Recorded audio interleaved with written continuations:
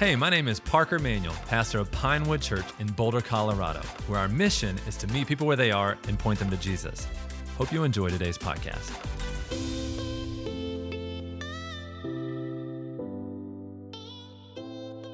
We're continuing our study through the book of Luke.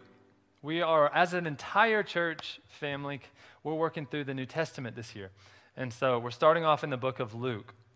Hey, if you are new with us, we want you to jump in right here where we are this week. And we want you to read through the New Testament with us. You can find all that information on our website as well. But the series we're working through right now is Luke, Jesus is King. And we're going to be diving into Luke chapter 14, verses 25 through 35. Let's go ahead and dive into the passage. Luke 14, verse 25 through 35 says this. A large crowd was following Jesus. He turned around and he said to them, "If you want to be my disciple, you must, by comparison, hate everyone else, your father and mother, wife and children, brothers and sisters, yes, even your own life. Otherwise, you can't be my disciple. And if you do not carry your own cross and follow me, you cannot be my disciple. But don't begin until you count the cost. For who would begin construction of a building without first calculating the cost to see if there's enough money to finish it? Otherwise, you might complete only the foundation before running out of money, and then everyone would laugh at you. They would say, 'There's the person who started the building and couldn't afford to finish it.' Or what king would go to war against another king without first sitting down with his counselors to discuss whether his army of 10,000 could defeat the 20,000 soldiers marching against him? And if he can't, he will send a delegation to discuss the terms of peace while the enemy is still far away. So you cannot become my disciple without giving up everything you own. Salt is good for seasoning, but if it loses its flavor, how do you make it salty again? Flavorless salt is good neither for the soil nor for the manure pile. It is thrown away. Anyone with ears to hear should listen and understand." Let's pray before we dive in. God, we thank you so much for this clear and profound message that you gave to the crowd. God, I pray right now that your Spirit would move, speak to everybody that is watching today. God, I pray that every heart would be open to the truths of your word. I pray that everyone would lean in. And God, I pray that as we hear your word and as your Spirit moves, we know that our lives would be transformed. God, we love you so much. In Jesus' name I pray, amen. I want to give you a little bit of context into what is happening here. Jesus is walking, a large crowd is following him, and he turns and he says something really intense. Now, I just want to go ahead and tell you straight up, this is a really difficult passage. As I was reading through this week, through our plan, I came across this passage and I felt like God just stopped me in the tracks. He said, "Hey, I think I want you to lean in here." And I was afraid because I don't know, Jesus, this seems pretty intense. This seems pretty harsh. It sounds like you're really coming at people. And the more that I began to pray about it, the more I just felt like God was saying, "No, I feel like your people need to count the cost. They need to understand what's truly involved if they say, 'I'm a follower of Jesus.'" You see, this is what happened. Jesus was walking, the crowds were following him, and he turns and he declares this clear truth to the people. He was clearly not impressed with their enthusiasm. He was clearly not impressed that there was a large number of people there. Jesus was looking for quality over quantity. If you read a little bit earlier in this text, you're going to see that Jesus is actually talking about two different things here. He's not talking about salvation. He's talking about discipleship. as it relates to salvation, he wants everyone to come. He even says he wants his house filled. Warren Wiersbe says it this way. He says, in the matter of saving lost souls, he wants his house to be filled. That's what Luke 14:23 says. But in the matter of personal discipleship, he wants only those who are willing to pay the price. You see, what Jesus was differentiating here was he says, oh, over here you have fans of what I do. They're highly enthusiastic. And over here you have actual followers of who I am. They get it. But I just want to make sure everyone understands that this is what it means to be a follower. I think that couldn't be any more of a reality for us today. I think there's a lot of us who would say, I like Jesus. He's a good guy. I know that's a lot of people in Boulder. Maybe that's you watching this today. I like Jesus. He's a good guy. He did a lot of really cool things. The miracles, I think he really did that. I'm down for the miracles. Provision, down for provision. I need all the provision I can get. We're in the middle of a pandemic. I like Jesus. Give me all the provision. We got the hope. We have peace. We have all the good stuff that we love about Jesus. Huge fans. But often we lack self-awareness. Often we lack the reality of what God is actually calling us to when we say we're a follower of surrender to him and submission to him and sacrifice. We want all of the benefits. We don't want to count the cost. We're in the cause. Hey, I like the cause, but we don't want to count the cost. You see, salvation is free, but it's not cheap. That in order to truly change, there's going to be a high cost attached to it. Title of today's message is No Ifs, Ands, or Buts. No ifs, ands, or buts about it. And the big idea of what I really want to lean into is that following Jesus comes with an extreme cost. Have you counted the cost of what it actually means to be a follower of Jesus? So I'm going to ask a few questions here. I'm going to ask a lot of questions throughout this entire message. And these are reflective questions for you to truly search the depths of your soul to see, where do you land in what Jesus is really trying to teach the crowds here? First question is, who is the most important person? Who is the most important person? Let's read this again in verse 25. A large crowd was following Jesus. He turned around and he said to them, if you want to be my disciple, you must by comparison hate everyone else. Your father, your mother, your wife and children, brothers and sisters, yes, even your own life. Otherwise you cannot be my disciple. So who's the most important person? The most important person is obviously Jesus. Jesus is using what's called a hyperbole. It's an exaggerated statement for a very specific purpose. It's a hyperbole. Jesus isn't actually calling them to hate, but by comparison, it should look like hate by how much you love me. Another way that you could read that, another way you could say that would be, I want you to love everyone else less. This is confirmed even in Matthew 10:37. He says, the one who loves a father or mother more than me is not worthy of me. The one who loves a son or a daughter more than me is not worthy of me.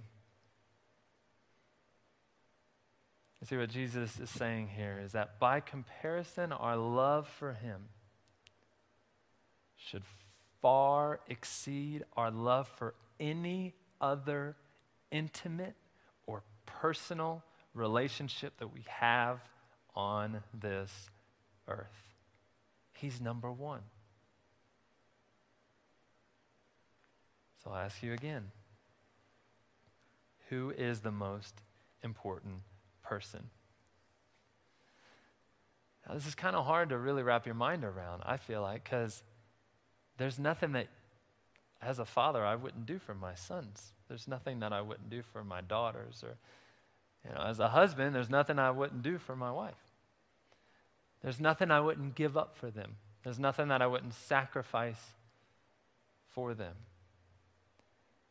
And Jesus is really trying to help us understand, if you think that that is a lot of love, then you haven't seen that. I want you to love me far greater. Prioritize me far above all of those relationships. Then Jesus goes on to say this. It says to take up your cross and follow me. Matthew 16:24 says this. Then Jesus said to his disciples, if anyone wants to follow after me, let him deny himself, take up his cross, and follow me. What does it mean to carry the cross? When Jesus is saying this to the crowds, every single person that is hearing this knows exactly what it means to take up your cross. Everyone would have been very familiar with the crucifixion, where the person on trial would carry their cross to their death. And he even goes on. He says, deny yourself, love yourself less. In addition to that, take up your cross daily. Carrying the cross is a daily identification with the shame and with the suffering of Christ. It means death to our plans, death to our ambitions, death to our goals, death to our own personal identity, death to our destiny. It means that in every way possible, we are dying to ourselves. Jesus gave a very detailed explanation of exactly what it means to die to yourself and to take up his cross in John. In John chapter 12, he says this, verse 23, Jesus replied to them, the hour has come for the Son of Man to be glorified. Truly, I tell you, unless a grain of wheat falls to the ground and dies, it remains by itself. But if it dies, it produces much fruit. The one who loves his life will lose it, and the one who hates his life in this world will keep it for eternal life. If anyone serves me, he must follow me. Where I am, there my servant will be. If anyone serves me, the Father will honor him. I think Jesus is trying to get everybody in the crowds to understand this one very simple truth. You ready for this? It's not about you. Let that go ahead and sink in for just a second. Isn't everything about us in life? But Jesus is saying here, no. This, if you want to be a follower of me, it is not about you. You take up your cross. You die to yourself. You love me so much that your love for everyone else looks like hate. It's not about you. You see, Jesus will not share his loyalty. He will not share his allegiance or his glory with anyone else. Talk about thinning the herd. If there's a crowd coming and Jesus declares these truths over everybody, you can imagine they're saying, oh, you mean that's what following you looks like? No, thank you. You mean I can't get all that other good stuff without doing that? No, thank you. I'm out.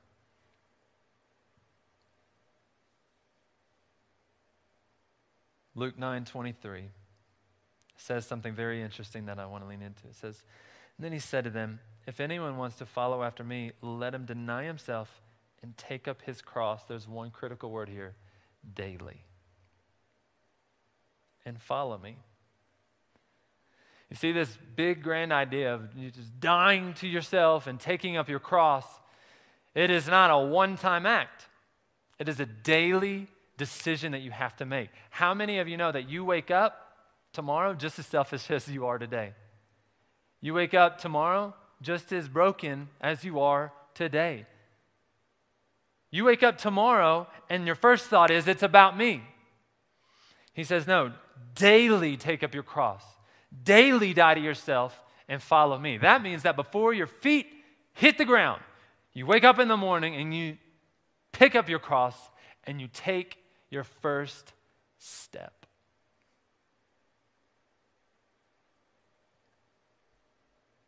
Questions, and then I want to move on. A few questions I want you to consider. What in your life have you prioritized over Jesus?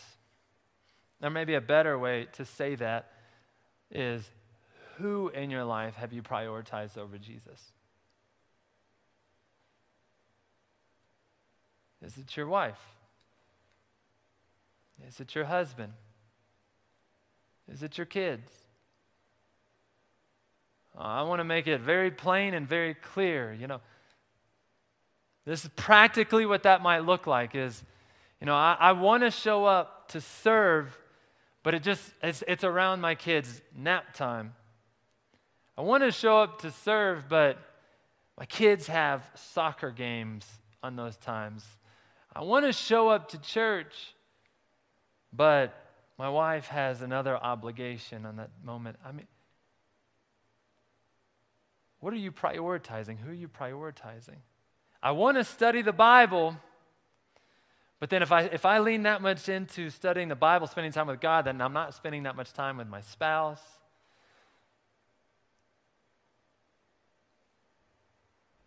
I want to pray. I want to serve. I want to read. But then I have all these other things. I have all these other people in my life that are also important to me. So, Jesus, I just don't know how to juggle all of it. If you could help me out there, I kind of want to give you a little. I kind of want to give them a little. I kind of want to just spread myself out so that everyone feels good. Jesus, if you could just understand that, that would be great. Well, here, Jesus speaks directly to that. He says, no, there's no understanding that. No, it's me first. It's me. It's always me. It's not about you. Second question to consider is, what is the most precious possession?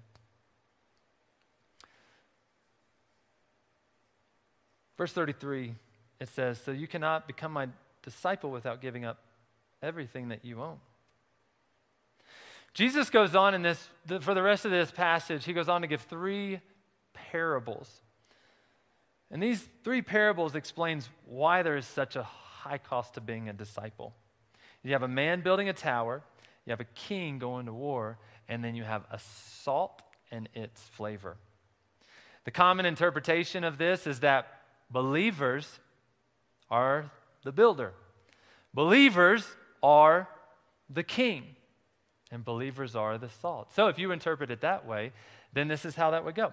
Is if you're a builder, does a builder not count the cost? So as a believer and as a follower of Jesus, you should count the cost before you say yes to the calling on your life, because the cost is going to be great.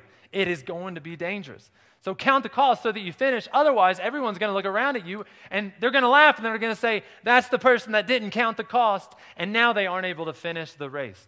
That's if you interpret it that way. The king who goes on to war, who doesn't count the cost of having enough warriors or going to make delegation for peace, and you'll be in ruin because as a king you did not make a wise decision. You didn't count the cost. That is one way to interpret this. But then there's another way to look at this passage, and I tend to align with some biblical scholars who believe that it is actually Jesus who's the builder. It's actually Jesus who is the king. Doesn't it make more sense that the builder of his church would be Jesus? That the king would be Jesus that's waging war against the enemy?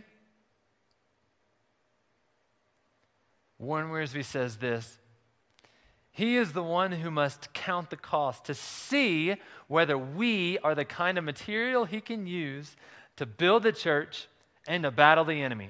I love that. Can we lean into that one more time? Listen, lean into this real quick. Warren Wiersbe, he says it this way: Jesus is the one who must count the cost to see whether we are the kind of material that he can use to build the church and battle the enemy. He cannot get the job done with half-hearted followers who will not pay the price. Let that sink in. What if right now Jesus he's looking at the raw material in your life?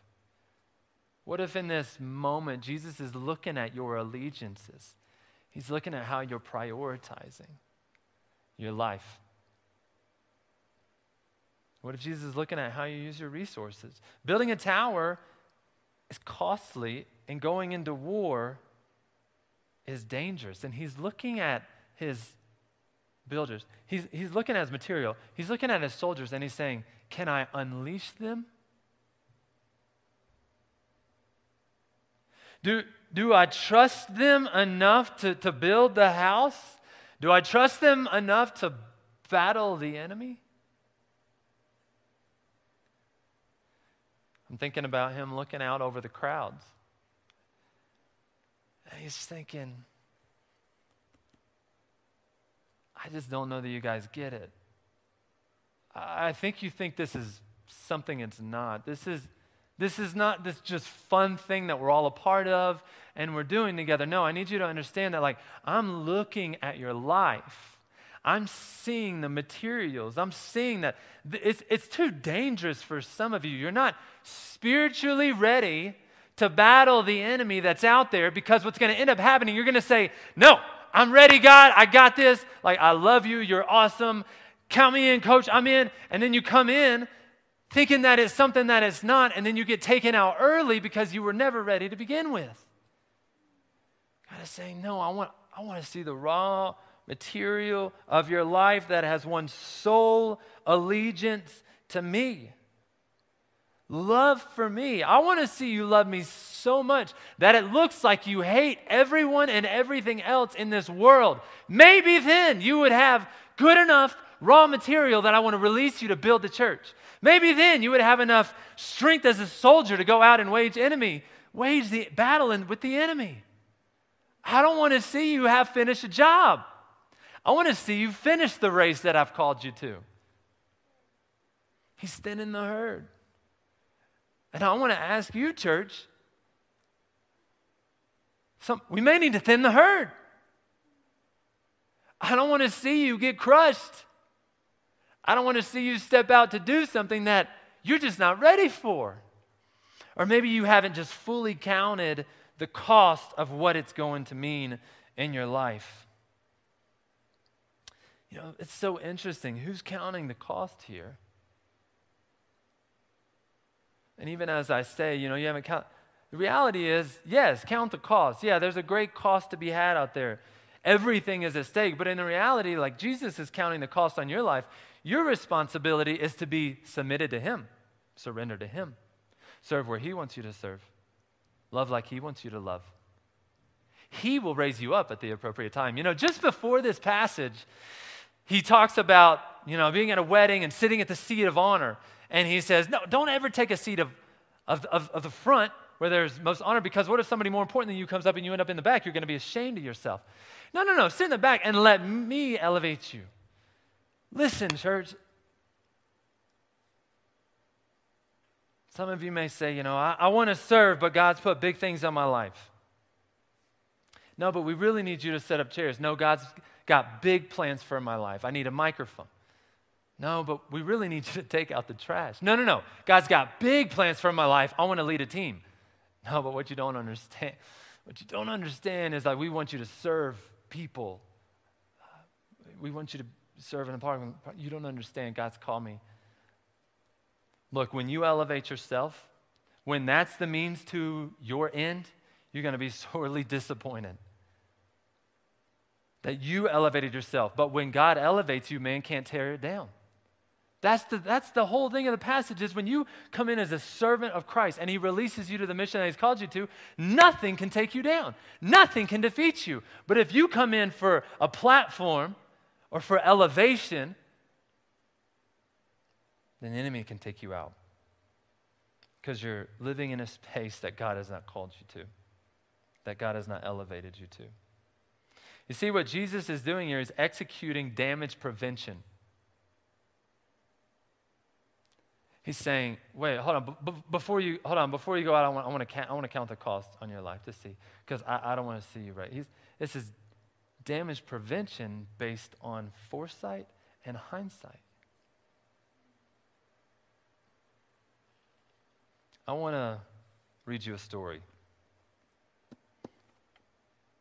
This is a really powerful book. It's called Jesus Freaks.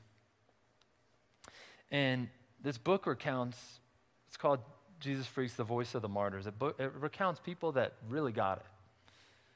People that the Lord used in a really powerful way to truly give it all. And Jess and I have had the privilege of traveling all around the world and visiting a lot of these countries that it's illegal to share the gospel. It's illegal to proselytize. And in many ways, many countries, it's illegal to be a believer, an actual follower of Christ. And so here, you hear me talking about, don't you understand? Count the cost. Don't you understand? No other allegiance. And you hear this, and you should look like, hate your father and your mother. You realize that in some countries, in order to become a follower of Jesus, it does actually mean that you have to denounce your father and your mother. In some countries, it actually means that you have to choose, am I going to be a follower of Jesus, or am I going to let my family disown me?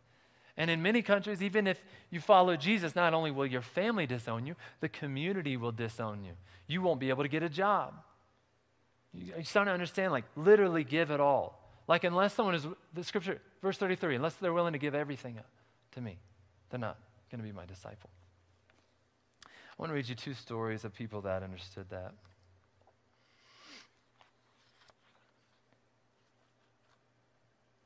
The story is titled, Honor Your Mother. Tell us, the officer shouted as he brought the whip down again across the pastor's back. We must know who else is working with you. Day after day, the communists tortured Reverend Feng Chen. But no matter what they did to him, he steadfastly refused to give them the names of his fellow Christians. One day, Cheng was brought again before the examining officer. In a corner of the room, he saw a heap of rags and heard a rattling of chains. As the image became clear, he realized it was his mother. Before, she did not have white hair. Now she had. The color of her face was like ashes. She could see that she, too, had passed through heavy suffering. The communists spoke to Cheng. I have heard that you Christians have 10 commandments, supposedly given by God, which you strive to obey. I would be interested in knowing them. Would you be so kind as to recite the 10 commandments? Cheng was in a terrible state of heart. But any opportunity to acquaint a communist with God's law must not be neglected. He began to list the commandments. When he arrived at honor your father and mother, he was interrupted. The communist told him, Cheng, I want to give you the opportunity to honor your mother. Here she is, suffering in chains. Tell us what you know about your brethren in faith, and I promise that tonight you and your mother will be free. You will be able to give her care and honor. Let me see now whether you really believe in God and wish to fulfill his commandment. It was not easy to make a decision. Cheng turned to his mother. Mother, what shall I do? The mother answered, I have taught you from childhood to love Christ and his holy church. Don't mind my suffering. Seek to remain faithful to the Savior and his little brothers. If you betray, you're no more my son. This was the last time that Feng Chen saw his mother, and it was likely that she died under torture.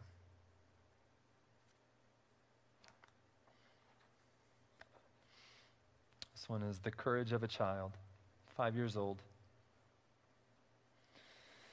Over and over, the mother spoke soothing words to her 5-year-old child as they sat in their dark room, damp cell.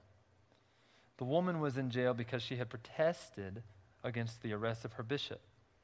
Her child was in jail because the little girl had nowhere else to go. All the prisoners were indignant at seeing the child suffer so. Even the prison director said to the mother, "Don't you have pity on your daughter? Just declare that you give up on being a Christian and will not go to church anymore. Then you and your child will be free." In despair, the woman agreed, and she was released. After 2 weeks, she was forced to shout from a stage before 10,000 people, "I'm no longer a Christian." On their return home, the child who had stood near her when she denied her faith said, "Mommy, today, Jesus is not satisfied with you."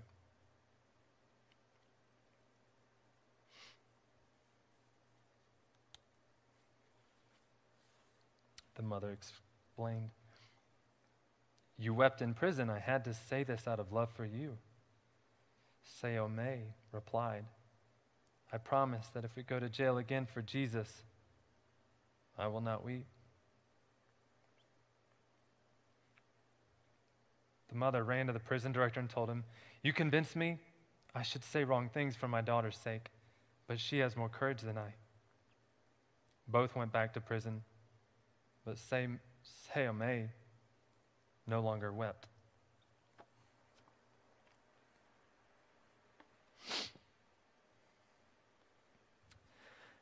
How is it that a 5-year-old little girl gets it more than we do?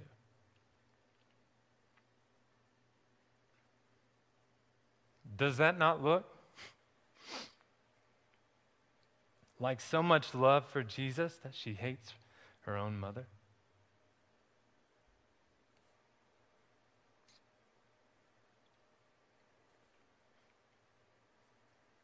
What would you have said? What would you have done?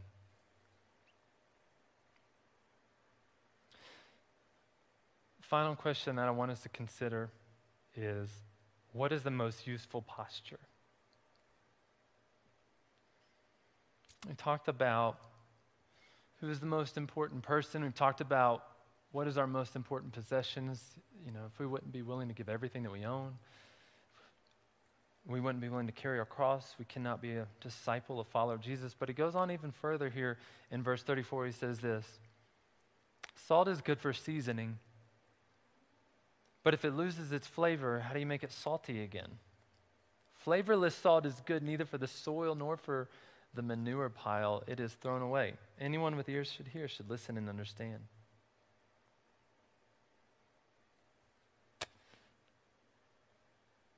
Are you salty? We see in Matthew, Jesus explains that if you're a follower of Jesus, then you are the salt of the earth. And I want to encourage you to stay salty. Salt is connected to your character. I want to talk to you about 5 if statements in Scripture. We saw 2 of them just now. But if we're looking at the bigger picture of Jesus is asking a lot of, if you want to follow me, then this, and if not, you cannot.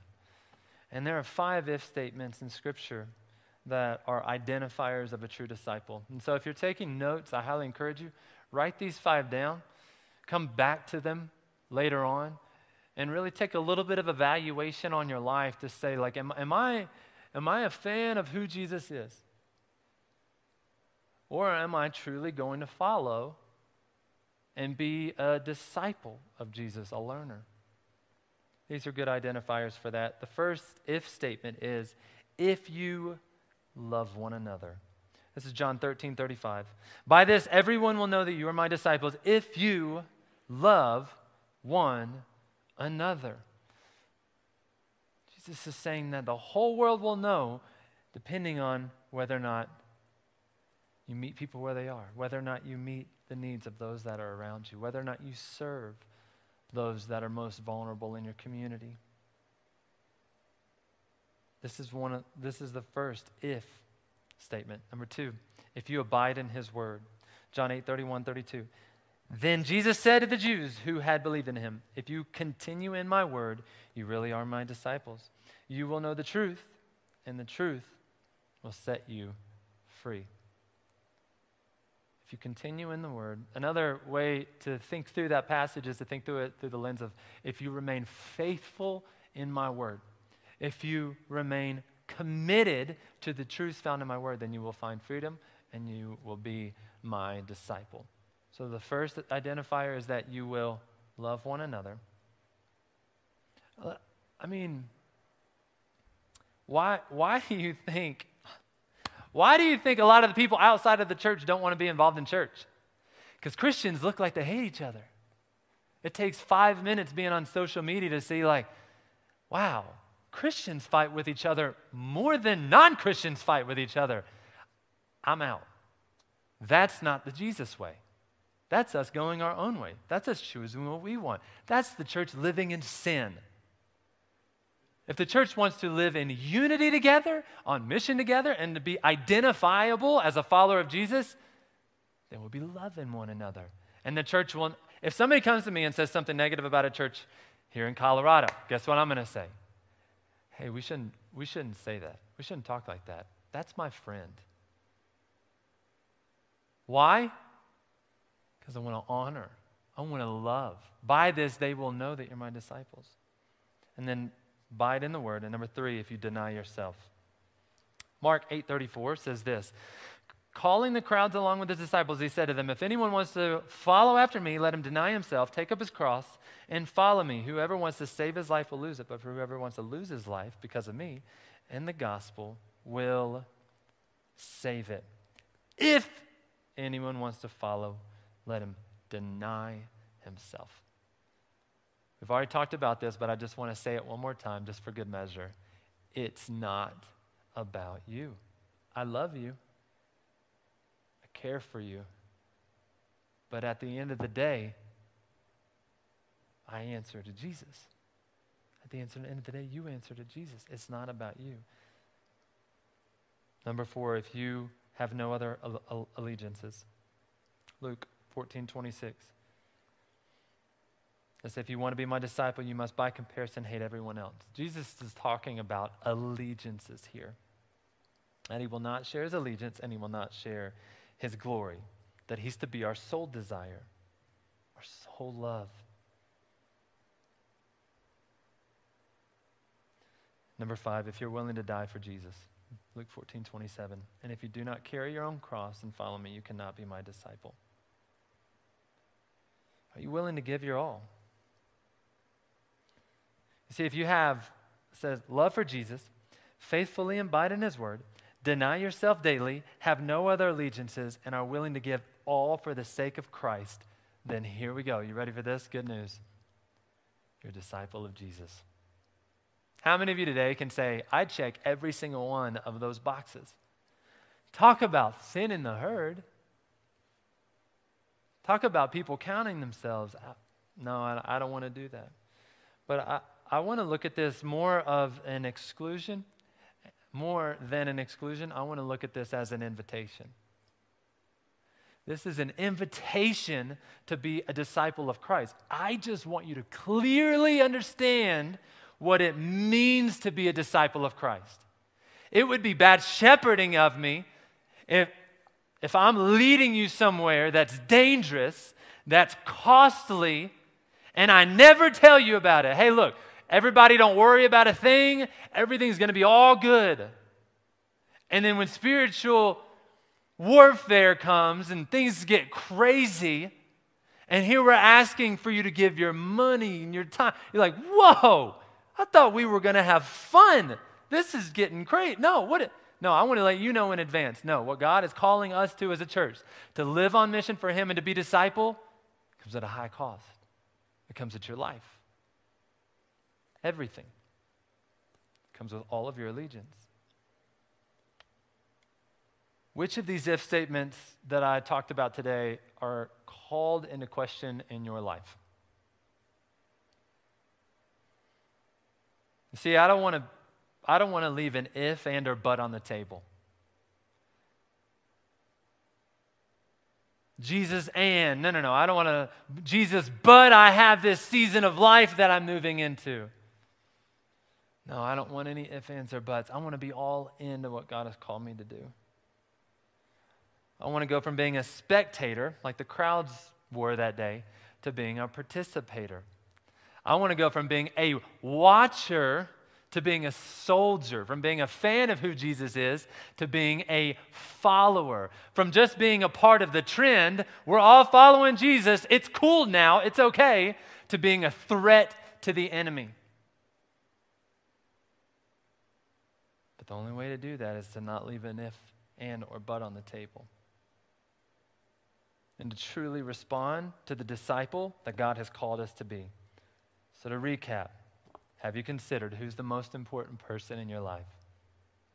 What's your most prized possession? And what posture are you taking right now? Is it about you? Or is it all about Jesus?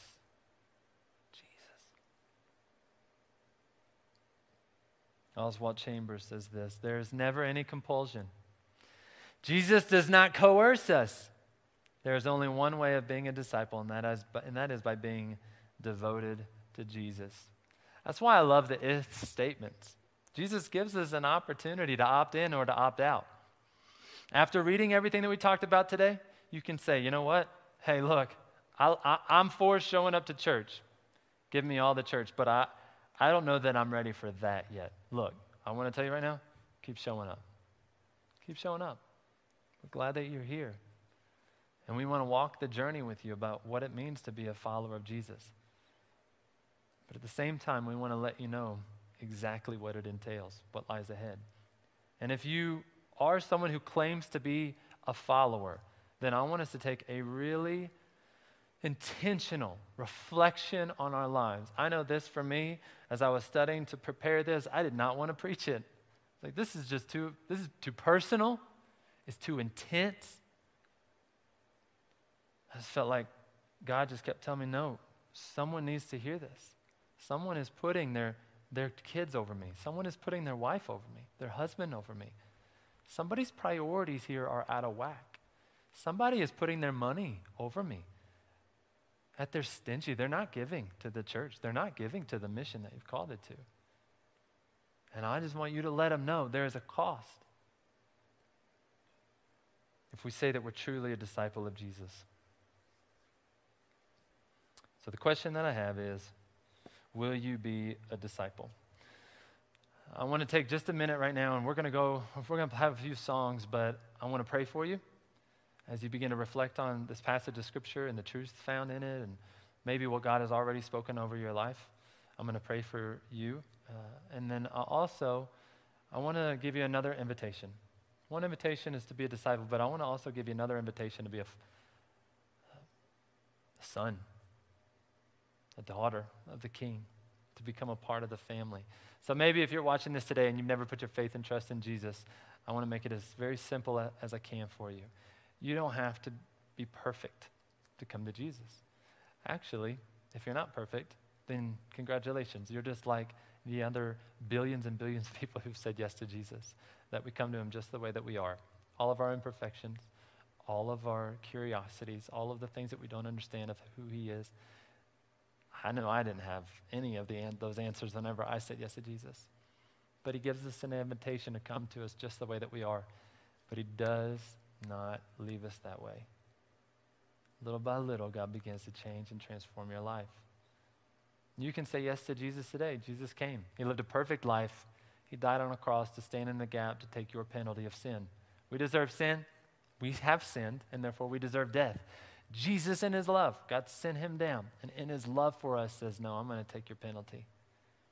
You see, salvation is free. It's this free gift that he offers us to those that believe, but it's not cheap. It came at a high price. Jesus' life. But he came, he died, and he rose from the dead, and he's alive today. It says, come to me. Come to me. So if you're weary, if you're burdened, he says, come to me. If you're confused, if you're frustrated in this season, he says, come to me. If you confess your sins, put your faith in him, Jesus will save you and he'll change your life. We see Scripture says if anyone is in Christ, they're a new creation. The old is gone. All things are made new. God wants to do something new in your life. Come to him. I'm going to pray a prayer. I want you to pray it with me, and then I'm going to pray another prayer over you. Let's pray this together. If you want to say yes to Jesus, pray this prayer with me. Say, Jesus, I don't have all of the answers, but with all of the faith that I have, I put in you. I believe that you rose from the grave. I believe that you are Savior. I believe that you're the way, the truth, and the life. Father, forgive me of my sins. Thank you for saving me. It's in your name I pray. Amen. If you prayed that prayer today, then welcome to the family. It's the most important decision I believe that you'll ever make in your life. And you're beginning a journey, and a journey that we want to walk with you. So make sure you go, fill out a Connect card. Let us know that you made a decision to follow Jesus, and we want to walk with you on that journey. Hey, thanks for listening. If you'd like to learn more, or if you'd like to join us on a Sunday, head on over to pinewoodboulder.com. If you enjoyed this podcast, please share it. And if you'd like to be notified every time we post new content, then subscribe. And remember, just keep coming back.